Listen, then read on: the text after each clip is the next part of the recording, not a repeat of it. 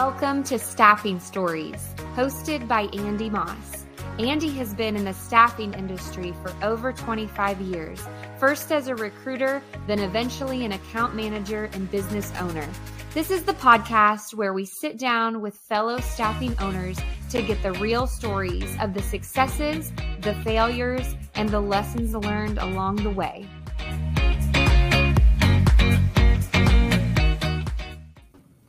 Hey, thank you for tuning into Staffing Stories. It's Andy Moss, your host, and I was introduced to this next individual, and I just had to have her on my podcast. So I'd like to welcome Amelia Nickerson with First Step Staffing, and you do something a little different. You do alternative staffing, and when I heard your story and your mission, I was like, we had to sit and talk. Sounds good.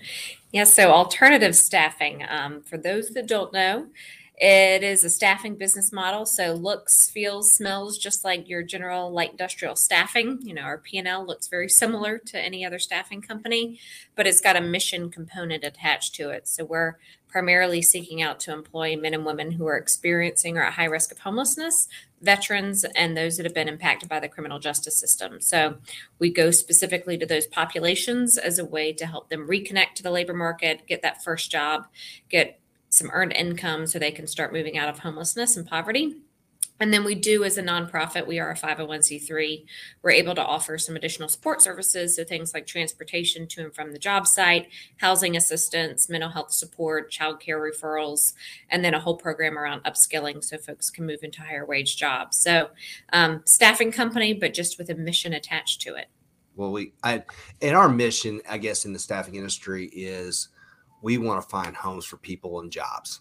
I mean, that is ultimately what we do. A good thing. We wake up every morning. It's like we can put people to work. But when you're homeless, that job is kind of the anchor to getting out of that situation. Yeah. And that's the piece of this that it goes a step further. That I just love. And I'm sure there's a lot to unpack with that. But when we talk about Amelia, how did you get here? And then we'll dive into the business. Yeah. Well, I will say my path is very windy. I had no intentions of working in staffing or running a alternative staffing organization. I come from the nonprofit side of things. So I spent my career in nonprofit management and fundraising. Started my career at the Atlanta Symphony here in Atlanta. And I tell people I think the only thing in common with my current job is tax status, but learned a lot. And then ultimately got connected with First Step back in 2015. They were an organization that was just based in Atlanta at the time, but were doing some pretty innovative things in the nonprofit sector, and got to know the founder of the organization, a gentleman named Greg Block. So worked with him for a few years, helped run the development office as a 501c3, raising some of the money that we do for those supportive services. And then ultimately, Greg asked me to take over as CEO in March of 2020. Being CEO, particularly at the beginning of a global pandemic, was not on my radar either, Andy. So it was a good time, trial by fire, but had really gotten a passion for the work happening at First Step. Like I said, it was, literally, to your point, it changes lives every time you're able to offer somebody a job. And then was an organization that was really looking to grow nationally, which in all honesty, a lot of nonprofits don't have the capacity to do that or the foresight to do it. And First Step was really looking to become a national solution. So it was a really fun time to get involved. And then kind of, like I said, deep dive into the business as everybody was struggling with kind of what to do in the middle of a pandemic. But no, had no intentions of being in staffing, but now I sort of love it. Well, and you're not a small staffing outfit, 7 different cities. Yeah, so currently we operate in 7 states. We have 10 separate offices. Okay. So we're still headquartered here in Atlanta, but we've been slowly growing over time and now have offices from Atlanta all the way out to Los Angeles, California. So operating in a lot of different states, a lot of different legal hurdles, a lot of different political climates. Yes. I'm sure it's a lot. So it's like, congratulations, you're going to be CEO and we're dealing with the pandemic. So walk me through your first week of that. I mean, that has got to be, you want to get excited, but you're also like, what did I sign up for? There was a lot of that. I mean, I think to your point, it's kind of understanding the different climates that we work in. Yep. At that point in time, it was literally, daily calls with each of our offices from Atlanta to Pennsylvania to California and figuring out who was shutting down what, when, Mhm. and what fell into that. Like many kind of in our space, we stayed open. We were an essential business, staffing essential businesses, particularly working with the homeless population. It's Okay. it's very hard to do that virtually. So it was about trying to keep everybody kind of safe and healthy and navigate ever changing rules in the various markets. And usually you could see things happening in Pennsylvania that eventually trickled to Georgia, and California was the outlier doing things totally different some of the time. Always.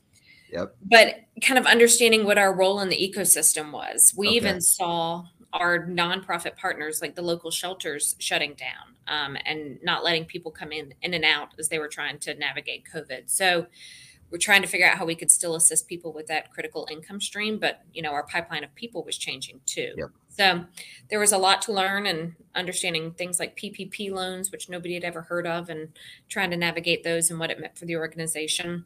And then like keep our internal staff motivated and safe when they were still having to come to an office every day. So how many recruiters do you have? I mean, just as a sense of, I'm sure that fluctuates like all of our businesses do, but Yeah, I mean, in total, our internal staff is about 80 individuals, and that okay. includes our kind of payroll department and some of the other leaderships and general managers. We do have a sales team, just like any other staffing company. What sets us a little bit apart is we do have an entirely separate department that is supportive services. So their entire reason for being is to help people not just get that initial job, but to keep the job.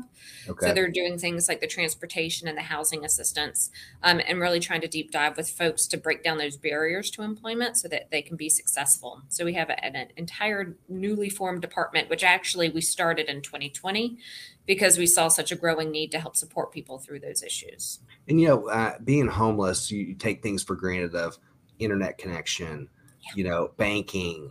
I mean, they're worried about like where they sleep tonight and where they're eating the next day, but where the paycheck is deposited and managing that payroll.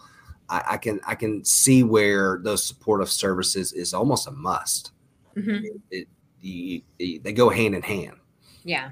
Well, and two, I mean, our founder started first up with a very basic concept was, he met with leaders in Atlanta at the time, and there was a lot of focus on homelessness. And unfortunately, we're still seeing those numbers go up in a lot of cities. So more cities are even focused on solutions. But the way our system is set up right now, homeless services focus on housing. That's their primary reason for being. But how do you ever make housing sustainable for somebody without an income? How do you ever focus on that? And unfortunately, there's just not a lot of effort around employment when you look at homelessness. Okay. So really found a way that we could kind of get linked up with the good work that was already happening, but take it a step further. So we could also help prevent people from falling back into homelessness once their housing stipends ran out. So there's a lot to navigate. I'm sure you see success where people get that job and they stay. And I'm sure there's some individuals, we deal with humans, the human nature comes out where you get them a great job and they just don't show up the next day. Is that a problem, or do you see, more success than failure there? I think, I mean, like anybody in this space, it's both and. We see some of the best success stories you can imagine. I mean, I would tell you the reason I kind of stuck with this, because it is a hard industry to be in, both working with homeless individuals, and everybody probably listening to this podcast knows the ins and outs of light industrial staffing and everything that comes with it. But when you have somebody who comes into the office, like a grown man who is in tears because he just got his first job ever. Yeah. He had never been offered a position at a legitimate paying job. And then to see that success build on, and now he's not just got a job, but he's got a stable place to sleep. And oh, by the way, now that he's stable and getting his life on track, he's able to reconnect with children he hasn't seen in 20 years. So there's so much feel good that comes out of the job that it's way beyond the income. I mean, we started interviewing folks a couple years ago just to ask them what having a job at First Step meant to them. Not a single person that we interviewed said income or a paycheck. Yeah. It was all about that sense of purpose, a chance to control my own life, pride. I mean, it was the intangibles that really set it apart. But then too, I mean, like to your point, human nature. I had a friend of mine who works in staffing when I decided to take this job, and he said, "Congratulations, you're going to work with the most unreliable resource on the Yeah. planet, human beings." Yep. So there's It that is. too. And I think where we try and jump in, we can offer an opportunity. We call it a hand up instead of a handout. But ultimately, it's the individual's, chance to take the next step. We can't show up to work for them. We just try and reduce as many barriers as possible so they Yeah. can at least have the opportunity. Well, I think, we're still dealing with humans that have been dealt a different card. They're not below us, or they're brothers and sisters. They just have gone through, and there are mental challenges with some of them. And then there's just like, they just went through a tough time, and going through COVID and going through this, what we just did for the last 2 years, probably accelerated a lot of great individuals in a bad situation. Unfortunately, yes, that is And very, very true. And so I, total respect to you for doing what you're doing. And, is there anything like you see, right now that we're dealing with in our country that, that you're concerned about, or like, hey, we got to get our hands around this, or what other agencies that are listening to this can do to help your type organization? Do you partner with, or where can we kind of help with this? If you had that. Yeah, I mean, I think partnerships are key for us, right? Because we're always trying to find that balance of having enough jobs and enough people to fill those positions. But I think the biggest thing that I try and tell other individuals is, I mean, everybody probably, again, on this call knows these stats because they look like at them like I do. But when you look at labor market participation, we are sidelining way too many people in the U.S. from the labor market for things that really are within our control. So whether it's, criminal background checks and being more open to that second chance hiring, or understanding credit checks and how that might impact somebody's ability to get a job. But I think if we really want our businesses and our communities to be successful right now, we've got to get all those people off the bench and get them back into the labor market. And then I think staffing plays a very, very important role in doing that, because we can take on that perceived risk of hiring somebody that maybe another for-profit or small business that is going to think that it might affect them negatively is not able or not willing to do. Staffing can play that role and can take on those individuals and give them an opportunity and give them that foot in the door so they can prove themselves by doing the work that a business needs, with less risk to the business that they would perceive to be there. So I think staffing is very, very well suited to this work, whether you're a for-profit or a nonprofit staffing agency, because you understand the individual and the business needs. Yes. And I think we're all dealing with this talent shortage. I know my business is more on the technical side. We don't do the light industrial piece. But I hear from our clients, and they're beating their head against the wall with finding just talent in general. But I love, the name First Step, because you are the first step in a lot of these individuals' lives. So again, a blessing to you and your staff for doing what you're doing. And if you had to give some encouragement to other owners out there or other operators in this climate, is there anything you would kind of give words of wisdom?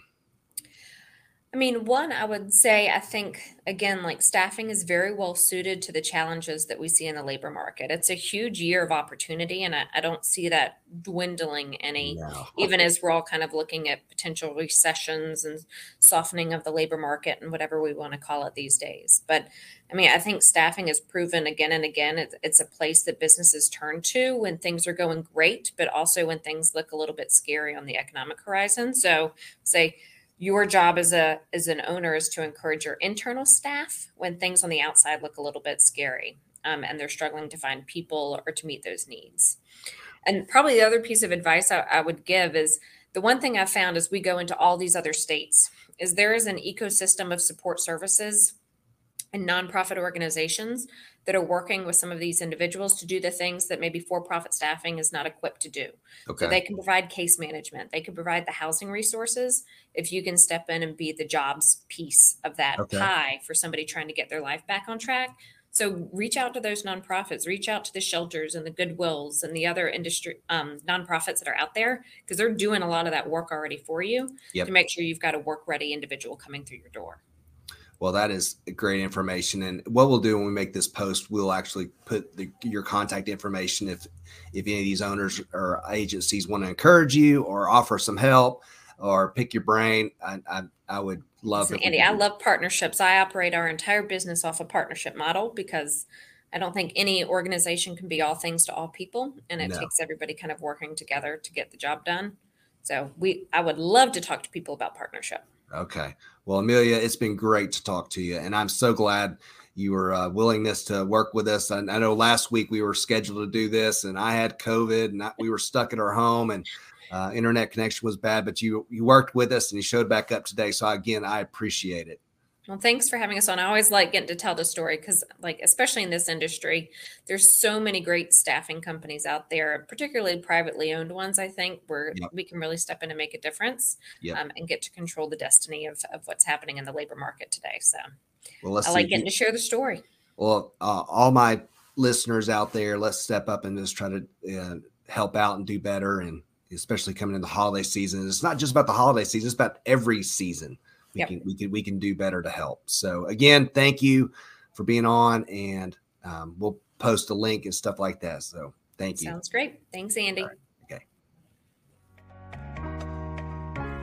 The Staffing Stories podcast is brought to you by 3DIQ, founded by recruiters for recruiters.